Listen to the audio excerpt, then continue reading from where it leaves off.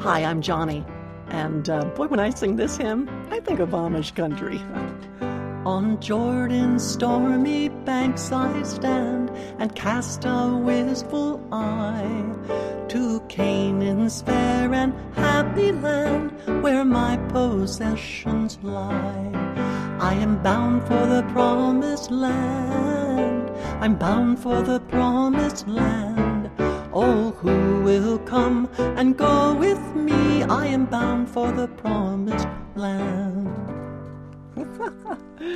Oh, that is me. That is so me. I get so excited singing that old hymn. And it is old, believe me. I think I first heard it when I was a kid.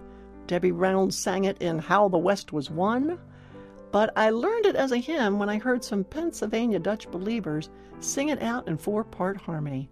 And I love where it says, I'm bound for the promised land. Wow.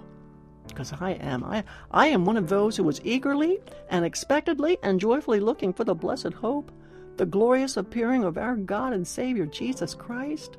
And I do not mind praying that God will please hurry up the day of his Son's return. What with so much pain, so much suffering and brokenness in this world. I was reminded of the soon return of Jesus just the other week when I was flying home from Pennsylvania, flying right over Amish country. Our airplane veered south to avoid huge thunderstorms, and as I looked out the plane to the right, I saw the most spectacular light show, with great cracks of lightning crisscrossing the sky, illuminating towering thunderheads. It looked so near, but it was 20 miles north of us, and it reminded me of how one day, just as the lightning flashes from the east to the west, we shall suddenly see the Lord. I put my head back and watched the cabin in the plane brighten in that jerky way with every strike of lightning. Most everyone around me was oblivious to the storm to the north, reading newspapers, working on their iPads, laptops, listening to music, napping. If the Bible did not tell us otherwise, we would all just go on with life, thinking that this life is the only life there is. But it's not. A new one's coming. Friend, is your heart bound for the promised land? Yes, Christ is going to appear soon, and for some of us, it may well be sooner than we think. So, join me in making it your goal to please him, would you?